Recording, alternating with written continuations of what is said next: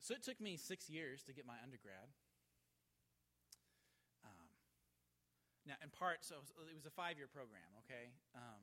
So it took me a while and 2 different universities. And when I got to the end of year number 6 and had satisfied all the credit requirements and then some, and all the distribution requirements and hours and everything possible, we came up to the time of graduation.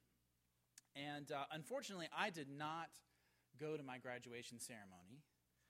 No one in my family was going to come, which will tell you something about my family. And it cost a bunch of money that I didn't have. And so I thought, and I went to a university with 36,000 students. And so I thought to myself, why am I going to go sit in a hot field for 4 hours and pay a bunch of money to sit in a hot field when no one's going to be there for my graduation anyway? And so I skipped on that. And so my final interaction with the University of Washington was walking into the registrar's office and filing the paperwork for a review of credits for graduation. That's the way they do it there. And so when you think you're done, you go in and you fill out a little piece of paper and you turn it into the registrar, and then she says to you, "Thank you very much. The university officials will review your credits, and if you qualify for graduation, they will put your diploma in the mail between 1 and 3 months from now."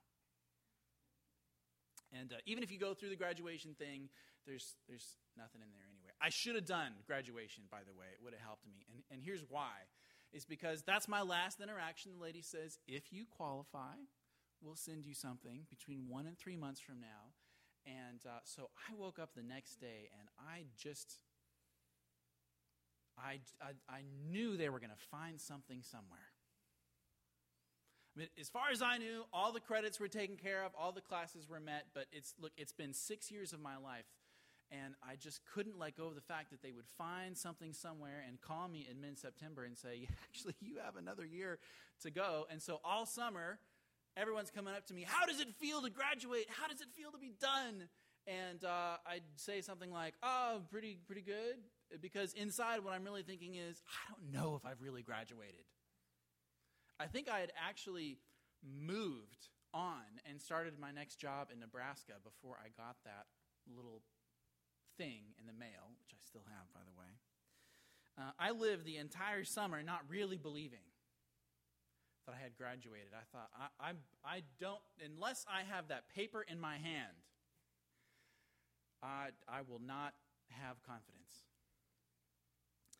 We're looking at a passage today where a man came to Jesus and asked him to do something for him.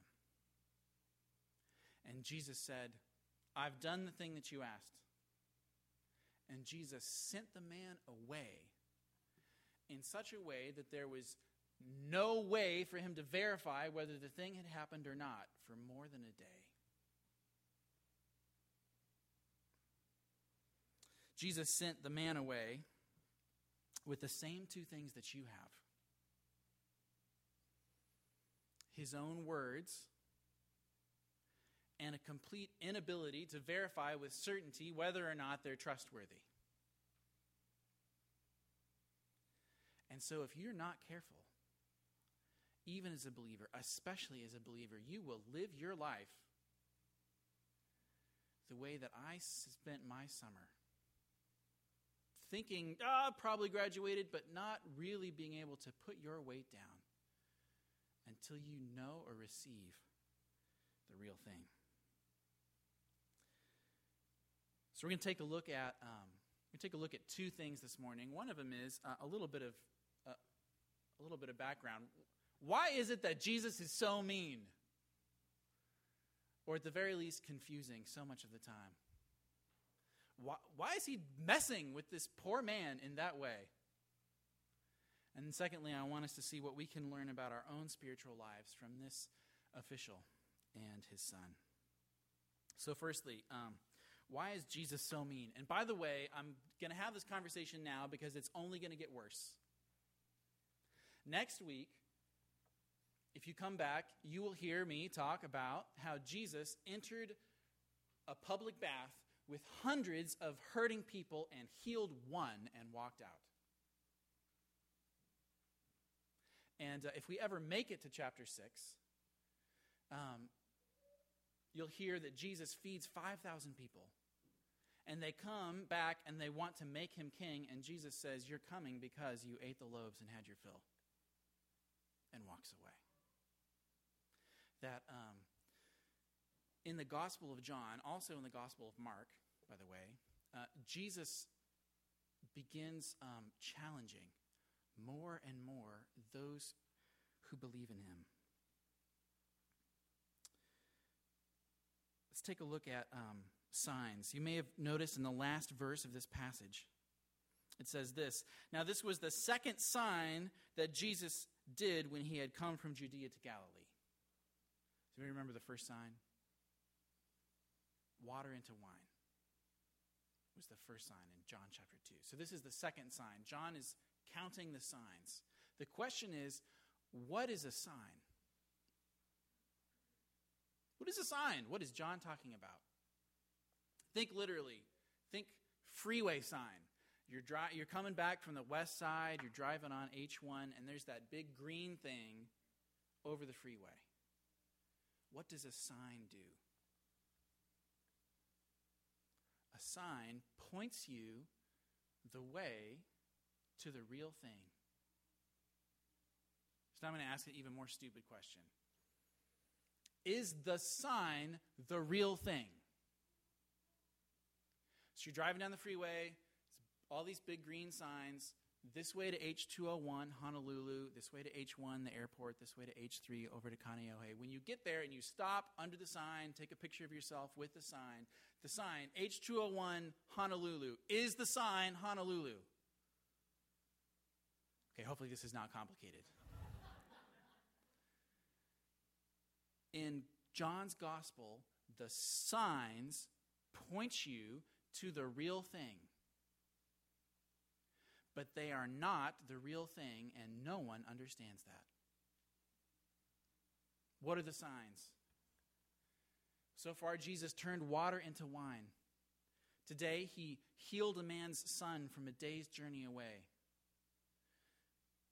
I talked in John 2 about how there's two stories in John chapter 2. There's water into wine and then the cleansing of the temple. I'm going to come back to this in a second. These two stories are a billboard of what Jesus' ministry is about, what Jesus is here to do. And the first one, his first sign, water into wine, it's a sign that, look, we live in a broken, empty world. What we have to drink is water. And Jesus is going to fill us up more than we could ever imagine with overflowing joy. He's going to heal all of our wounds. The wine, the healing of the Son, is a sign that points us to the real thing. What is the real thing? The real thing is Jesus. Jesus is what fills up all the emptiness of your life like a good glass of wine. Jesus, his own person, is what heals all of the wounds, your ailing children, your hurts and dysfunction of the world. And so the wine, the healing are signs that point us towards the real thing. But they're, in a sense, not the real thing. A friend of mine in another part of the world, was chatting with him on the phone this last week, and he was sharing with me that he has just figured out for the first time in his life, he's married, that when his wife is upset, buying her stuff is actually not what she wants. That she wants more than a nice vacation or a new ring or some flowers. What she wants actually is him. What she wants is his heart and soul and mind and strength. That gifts are an important part of most relationships, and they're a sign of the real thing. And so Jesus is concerned about the emptiness and the hurt in our lives, and he's going to answer some of that as a sign that he's the real thing.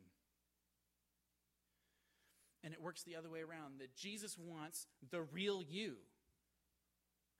And so as long as you or I or these poor disciples are more focused on the sign itself, Jesus wants more than that.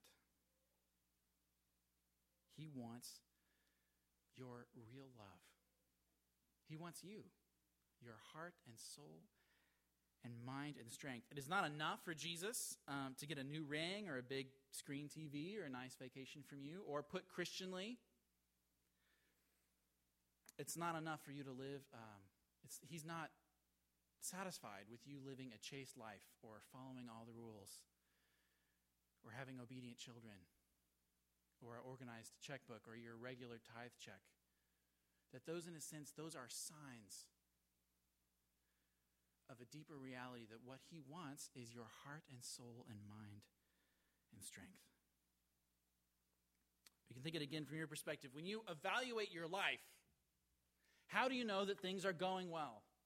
And if we're honest, for most of us, things are going well when we have the stuff that we want.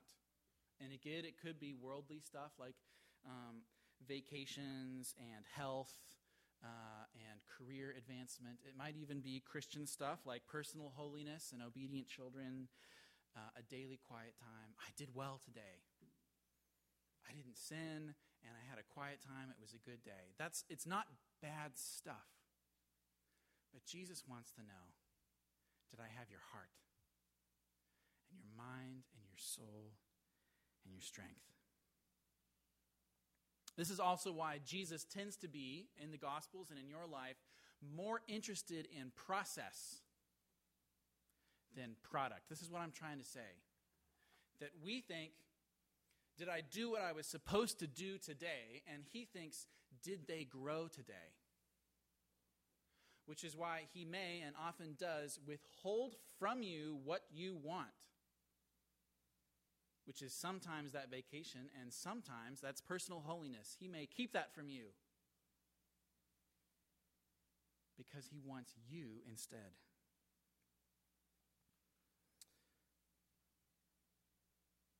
We may see in this passage today and in the chapters to come that all of the believers in Jesus' time, and the disciples especially, and maybe we ourselves, have a natural tendency to settle for the sign rather than the real thing. And so to create some space between the sign and the real thing helps clarify the difference. So the Honolulu sign is not in Honolulu. Well, it is, because the entire island is the city and county of Honolulu. But we all know downtown Honolulu, and the sign's like 10 miles away. It helps us know it's not the real thing. And if you did get everything you wanted, even if it was all good Christian stuff, it would probably destroy your spiritual life. My son got a Lego scorpion in the mail from Grandma last week, and so we put it together, and so now there's a newfound fascination in scorpions, and so we had to do an internet search for videos about scorpions and scorpion stings and all this kind of stuff, and the first thing that comes up is this video. It's a story of how this guy got stung by a scorpion when he was a child, and I didn't notice that the ownership tag. So there's the title, I got stung by a scorpion, and below it in the little words it says who posted the video. I missed that it said LDS Youth. It was a Mormon video where the guy told the story about how his parents told him to wear shoes, but he didn't, and so he got stung by a scorpion, and he hurt himself. And God is like this, and he tells us what to do, and if we just do it, we'll have great lives. Isn't that great? And then it kind of closes with the warming music and the Jesus Church of Latter-day Saints logo. And I've been a Christian long enough that stuff really creeps me out. Because it creeps Jesus out. You can all wear your shoes all the time and avoid all the scorpion stings, and you'd be sick, angry people with no personal love for Jesus. The sobering thing for us, I keep mentioning this, is that this is specifically directed to us who are believers. Let's take a look at the first two verses. So we talked about verse 54, what a sign is. That's where I got all that. Verses 43 through 45. After 2 days, he, Jesus, departed from Galilee. If you were here previously, this means that we just finished the story of the woman at the well. So Jesus passes through Samaria, which is a little bit like a hostile foreign country, and has an interaction with the woman at the well and all the Samaritans who live in the town of Sychar. And then after 2 days there, he departed to Galilee.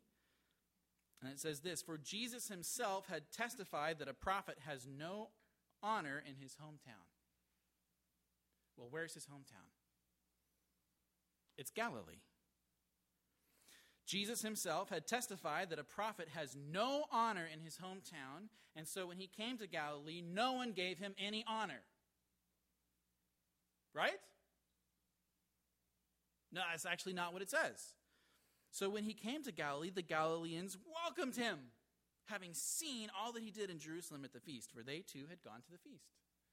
This is one of these really complicated passages in John where no one knows what to do, because Jesus says, "No one gives me honor," and then he arrives and they give him honor. Well, if you've read John a couple times and you're following his flow of thought, you now think, you hear Jesus' statement, he himself testified that a prophet has no honor in his hometown, and then they say, so when he came to Galilee, the Galileans welcomed him, and you're supposed to think to yourself, wah, wah, because they think they're welcoming him. And the whole point is they're not really. In fact, the statement, Jesus himself testified that a prophet has no honor in his hometown, that's really the title page for the next 4 chapters, where Jesus is going to expose to the Galileans themselves more and more just how unwelcoming they really are.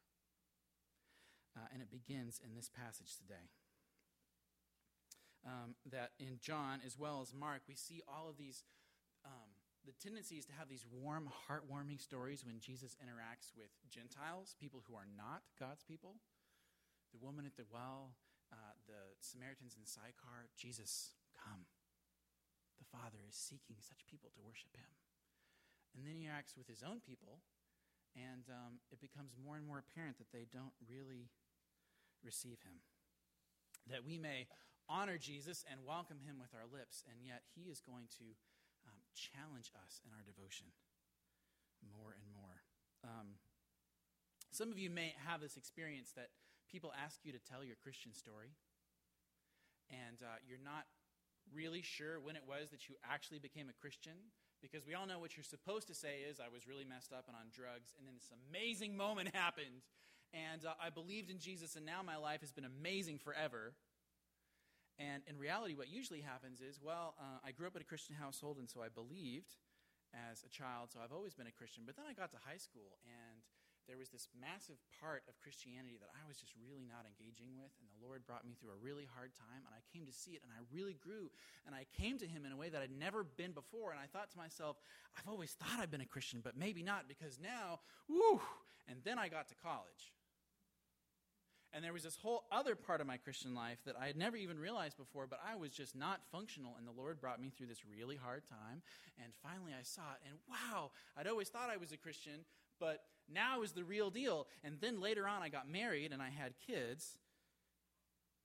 You get the idea that what we should expect in Jesus' ministry to us is the same 2 things we see in John 2, water into wine and cleansing of the temple. That Jesus is going to come into your life and make water into wine. He's going to fill up all the brokenness and the wounds of your life, and he's going to make whips, and he's going to not believe your devotion, and he's going to challenge you and help you see stuff about yourself that you haven't seen before. He begins that in John chapter 2. The next thing is he interacts with Nicodemus, who says, Jesus, we know, and Jesus says, you don't know. And then so Jesus continues on his mission. Our relationship with Jesus is a little bit like the Cake song. You tell me that you love me so, you tell me that you care, but when I need you, baby, you're never there. How many of you guys know that song? Okay, so that worked for this half of the room. But just for the record, beginning a song with a dial tone is like the greatest thing ever, because now every time I hear a dial tone, I think about that song. Anyway,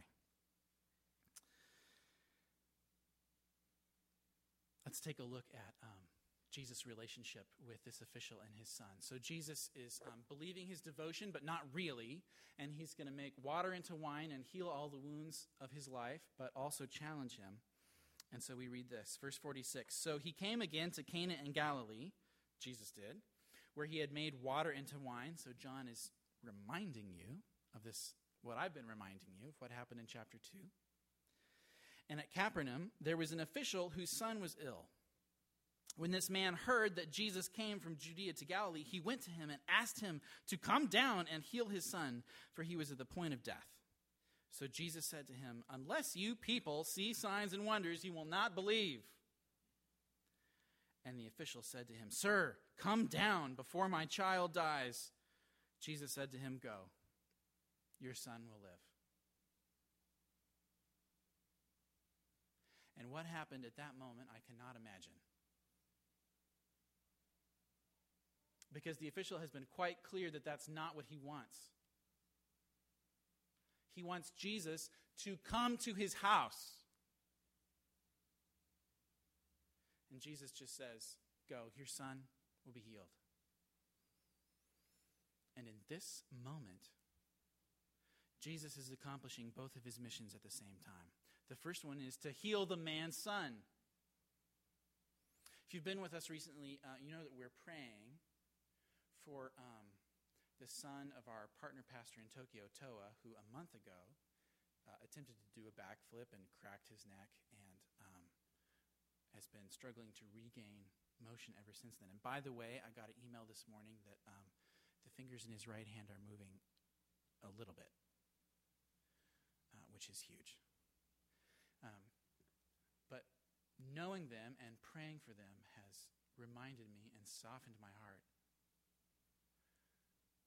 about how desperate a thing it is to have your own child suffering. As you know, in Seamus' case, that's the pastor's name, the whole world is praying for his son.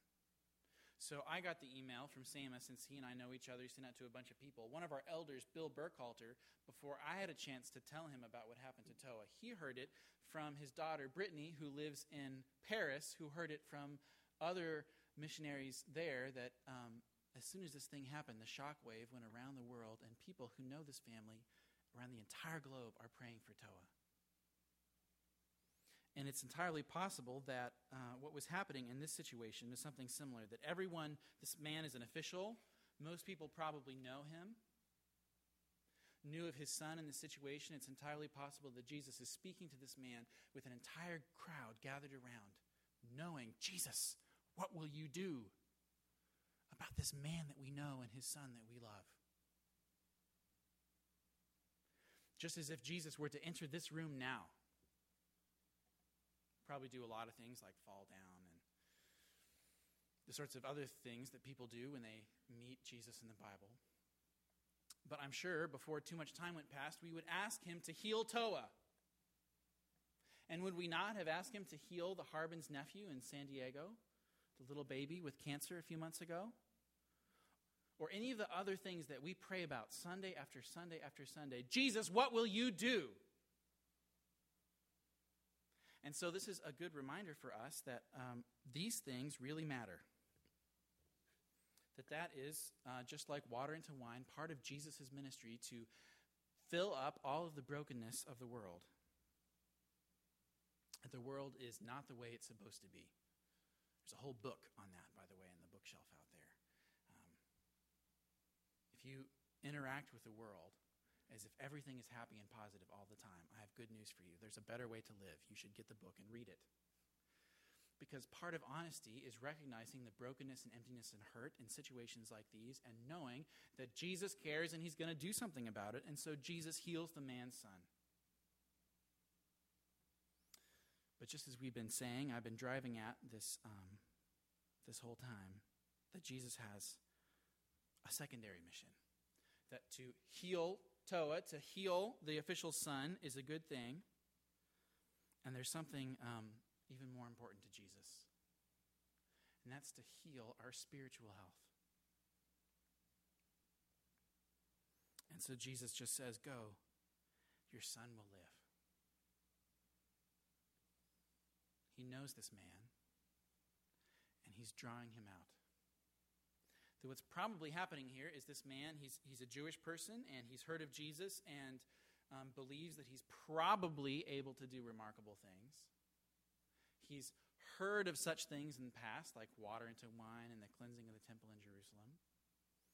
And if he goes to him, he might just be able to get Jesus to come to his home, and he could see Jesus do something for him. The man is desperate. His son is hurting. He will do anything. And if the Jesus thing will work, we'll try that too. It's not a bad way to interact with Jesus. It's just not sufficient. And one of the things that makes that clear is that there's another story, another very similar story of a different situation in the Bible from Matthew chapter 8. I'm going to read some of it. When Jesus entered Capernaum, this is the same area, by the way, a centurion, that's a Roman official. This is not one of God's people, by the way. That's significant to the story. A centurion came forward to Jesus and appealed to him, "Lord, my servant is lying paralyzed at home, suffering terribly." And Jesus said to him, "I will come and heal him." But the centurion replied, "Lord, I am not worthy to have you come under my roof, but only say the word, and my servant will be healed. For I too am a man under authority, with soldiers under me. And I say to one, 'Go,' and he goes, 'Come,' and he comes, and to my servant, 'Do this,' and he does it." When Jesus heard this, he marveled, and he said to those who followed him, "Truly, I tell you, with no one in Israel have I found such faith." And the centurion said to Jesus, "Go, let it be done as you have believed." Jesus said to the centurion, "Go, let it be done as you have believed." And the servant was healed at that very moment. It's a similar interaction. It's the same result. The man comes to Jesus, asks him to heal someone. Jesus says, "He's healed. Go ahead and head on your way." And the man goes. But the content of the interaction is entirely different. The centurion says, for one, "I am not worthy for you to come and enter my home." Whereas the Jewish official says, "I need you to come to my home." Why would the centurion say, "I am not worthy to have you come to my home"? Well, maybe if we just start by going back to John chapter 1. In the beginning was Jesus, and Jesus was with God, and Jesus was God. He was in the beginning with God, and all things were made through him, and without him was not anything made that was made. In him was life, and the life was the light of men. And to all who receive him, who believe in his name, he gives the right to become children of God, who are born not of blood, nor of the will of the flesh, nor of the will of man, but of God. And the Word, Jesus, became flesh and dwelt among us, and we have seen his glory, glory as of the only Son from the Father, full of grace and truth. Jesus will heal your wounds. But if you internalize in your guts who he really is, you will be blown away that we even have the opportunity to speak with him, which we do, by the way. That's a huge part of the gospel, that we are welcome, and he will come to your house, and he will eat with you. But it's helpful to not begin presuming that that will happen, because he is the full glory of the Father who made everything. Forget the president or the Queen of England. This man, the Hawaiian Islands were his idea, okay? When he thinks this is what it looks like. And so the first thing to know is to interact with him with awe and humility. That the centurion, though not an Israelite or believer, thought of Jesus that way. Look, it would be great, but I'm not even worthy to have you come to my house. But thank you for speaking with me. Rather than, come quickly. Don't you understand how important this is? But secondly, the centurion himself gives a little sermon about authority, because he believes that Jesus is a man of authority. He says, look, I understand what authority is about. I'm a man of authority. People tell me what to do. I tell other people what to do. They do it. You have all authority in heaven and earth. All you need to do is tell my son to be healed, my servant, and it will happen. And Jesus is blown away because he has not seen this kind of faith in Israel, which our passage today is a prime example of. That the man believe something about Jesus, that he's good, that he may be able to help. But there's a lack of recognition of who he really is, and even his ability to just say, yep, he's healed. And in that moment where Jesus says, go your way, your son will live, Jesus has exposed him and invited him to understand himself more deeply and to step into a deeper faith. Like, we prefer to live in vagaries, where things are not entirely clear, where Jesus can probably help, and where he's probably true, and where I probably live well most of the time, and I probably sin sometimes. And what Jesus will do while healing you is he will push you up against a wall. He will create moments in your life where the directional choices you have been limited from many to two. You may go towards Jesus and away from sin, or you may go towards sin and away from Jesus. And that's what Jesus has done in this moment. In saying, go, your son will be healed, the man can do one of two things. He can say, I thought that I believed in Jesus, and I'm going to really do it. I believe this man. I am moving towards Jesus. He's healed my son, and I'm going to go my way. This is tough for me. But I am putting my chips down here. The man will do what he says. Or he can say anything other than that. I need you to come. He can just walk away. Anything that exposes that he kind of believes in Jesus, but when it comes down to it, not really. And in God's graciousness, he responds well. The man believed the word that Jesus spoke to him and went on his way. And as he was going down, his servants met him and told him his son was recovering. So he asked him the hour when that began to get better. And they said to him, yesterday at the 7th hour, the fever left him. And the father knew that was the hour when Jesus had said to him, your son will live. And he himself believed. He did before, maybe, but he does now. And all his household. This was now the second sign that Jesus did when he came from Judea to Galilee. Jesus created a moment of crisis in his life, exposed his indecision, and invited him to commit fully or give up the ship and at least be honest. And that's what he will do with us. Today, in response to this passage, it may be good for us to consider how much we believe Jesus' words. Because that 24-hour period, really, that moment, a second, 10 seconds, when Jesus says, go, your son will be healed, and the man is deciding what to do, that's my life. And if you're a Christian, that's your life. That what has Jesus said to you? All authority in heaven and earth has been given to me. He said that. He said, behold, I am with you always, even to the end of the age. He said, behold, I am making all things new. I am making all things new. And when I come back, there will not be night or morning or crying or tears of any kind anymore. For I am the first and the last, and behold, I am alive forevermore. He says, through Paul, I am working all things for good to make you more like me. If you read the next verse. He says in the Gospel of John, I am the way. I am the real deal. I am the way, the truth, and the life. Jesus said to him, I am the bread of life. Whoever comes to me shall not hunger. I don't know what that means, but it means something. Whoever believes in me shall never thirst. All that the Father gives me, and whoever comes to me, I will never cast out. And many other such things. Really the whole Bible, by the way.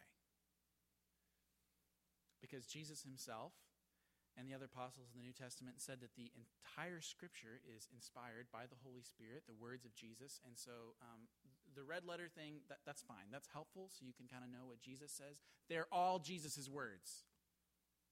If that's confusing, we can chat later. Everything in the Bible is what he has said to you.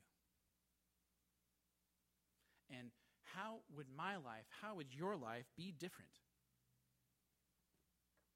if we believed those words fully and put our chips down entirely? That, as Pascal said, you must spend your life as a wager. You're going to make a bet. Everyone will make this bet. Jesus is trustworthy or he's not. If you had advance information, not that this would be legal, but let's say for a second that it was, and you had advance information, American Pharoah's going to win not just the Kentucky Derby, he's going to win the whole Triple Crown. Boeing is going to get the long-range Stryker contract. What are you going to do? You're going to buy Boeing stock. You're going to buy big if it was legal. You would bet on American Pharoah. You would not be like, well, let's put one chip here, let's put one chip here, and one chip here. The stronger your bet is a direct correlation with how much you trust your source.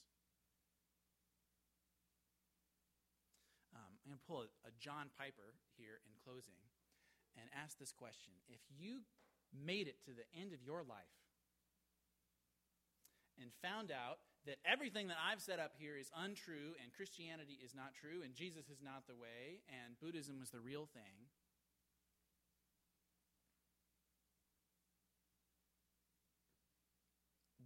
what would that be like? Would that train wreck your life? Would you think to yourself, ugh, what a terrible waste of a life? So wrong. Or would you think to yourself, well, it's okay, at least I got excellent retirement, saw some cool stuff. And there's a sense in which, to the extent that you would experience your life as having been a complete waste is the extent to which you believe Jesus' words. That if you know that what he has said and all these examples that I've given others is true, it sets you free to live your life in such a way that you couldn't if they weren't true. And that is what Jesus is longing for from this man and from me and from you. And it doesn't necessarily mean that you will sell all your belongings and move to Irian Jaya as a missionary, although it could. It might. Have you asked that question? It might mean that you stay right where you are and you live your life as a teacher or a lieutenant commander, and you live what Paul calls a peaceful, ordinary life, but you do it in such a way where you have sacrificed your resources and spent your time in such a way that there's really only a payoff if Jesus is real.